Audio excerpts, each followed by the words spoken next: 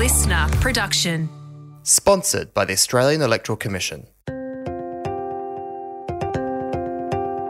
This year, Australia will hold a national referendum. This referendum will ask voters if the Constitution should be altered to recognise the first peoples of Australia by establishing an Aboriginal and Torres Strait Islander voice.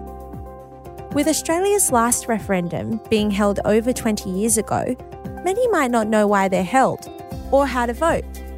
Hi, I'm Kerry, and in this podcast, I'll be joined by the team from the Australian Electoral Commission to unpack the process ahead of the referendum so that you can vote with confidence. This is an unbiased and detailed look at why the referendum is important, how you can make your vote count, and why your answer matters. Last episode, we briefly talked about the double majority subject with the team at the AEC, but I decided we needed a little more time to cover this off properly. So Meg and Alex are back to go into a little more detail about double majorities and why we use them here in Australia. Before we start, Alex, could we just recap what a double majority is? Yeah, sure. So it's a pretty important thing to know, especially, after 6 p.m. on voting day when we start thinking about the count.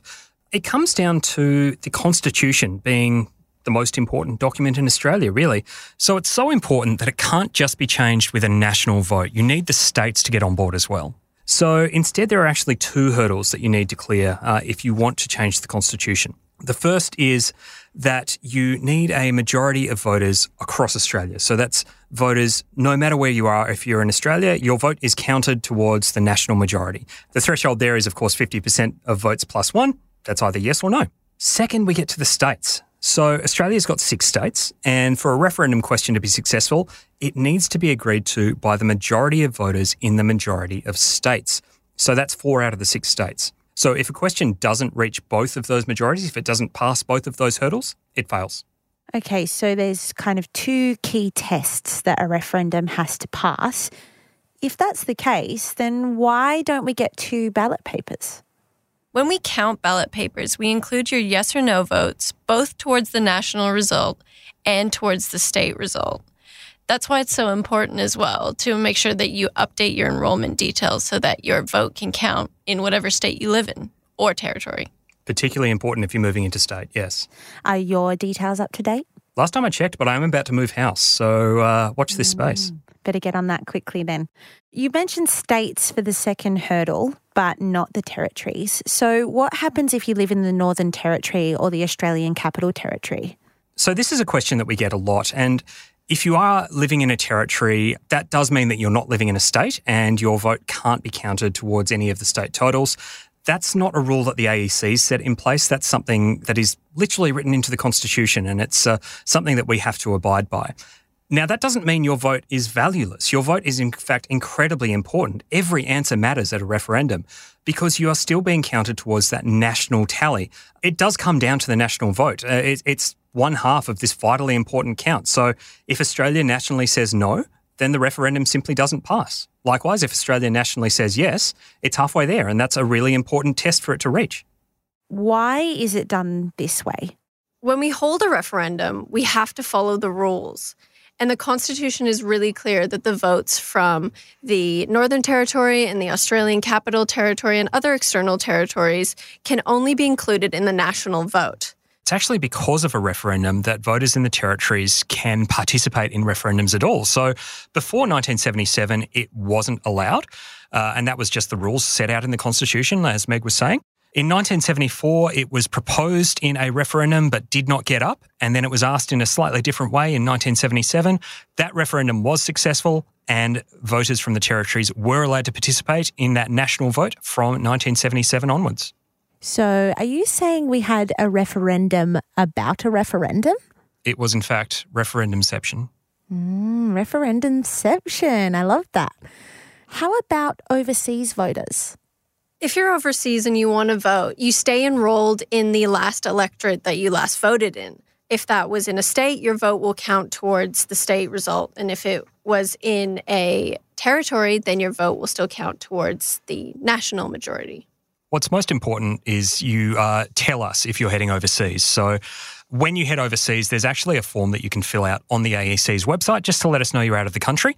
Why is that important? It's because if you're not able to cast a vote while you're overseas, let's say you're out of touch, you're not able to make it to an embassy, or you're not somewhere where a postal vote can get to you, that we don't send you a letter asking why you didn't vote. If you're overseas, it's actually a valid reason not to vote. So 2 tests and a majority of states, that sounds a bit more complicated to count. How long will we be waiting for a result?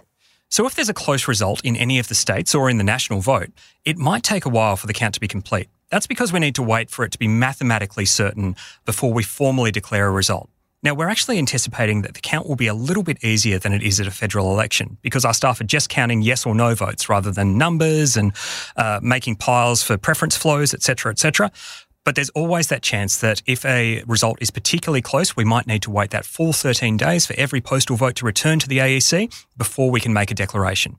Now, while the count's ongoing, our staff will, of course, still be passing the results in, and our graphs will be updating on the tally room according to who has voted for what and from which state and territory they've voted. So at the end of the day, when I'm sitting at home and I'm waiting for that result after the day of everyone casting their votes, are you saying that the TV networks can kind of make a call, but actually it's not formally decided until the AEC have counted all the votes? So commentators can call the result of an election or a referendum before all of the votes are counted. However, the AEC won't announce or declare a result until it is a mathematical certainty.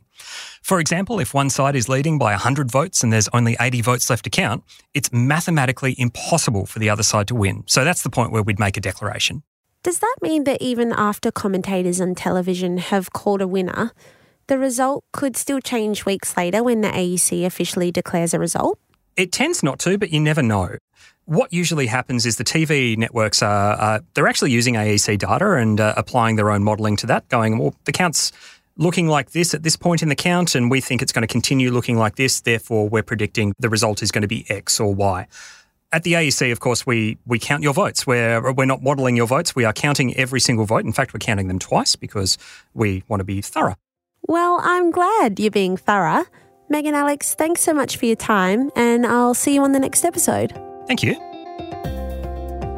On the next episode... If you want to change the Constitution, there's only one way to do it, and that's by holding a referendum. It's not because the government wants to handball a question or pass the buck. It is literally because if they want to change the Constitution, they need the consent of the people to do it. We're tackling some of the most common misconceptions around referendums. That's next time on Your Answer Matters. Listener.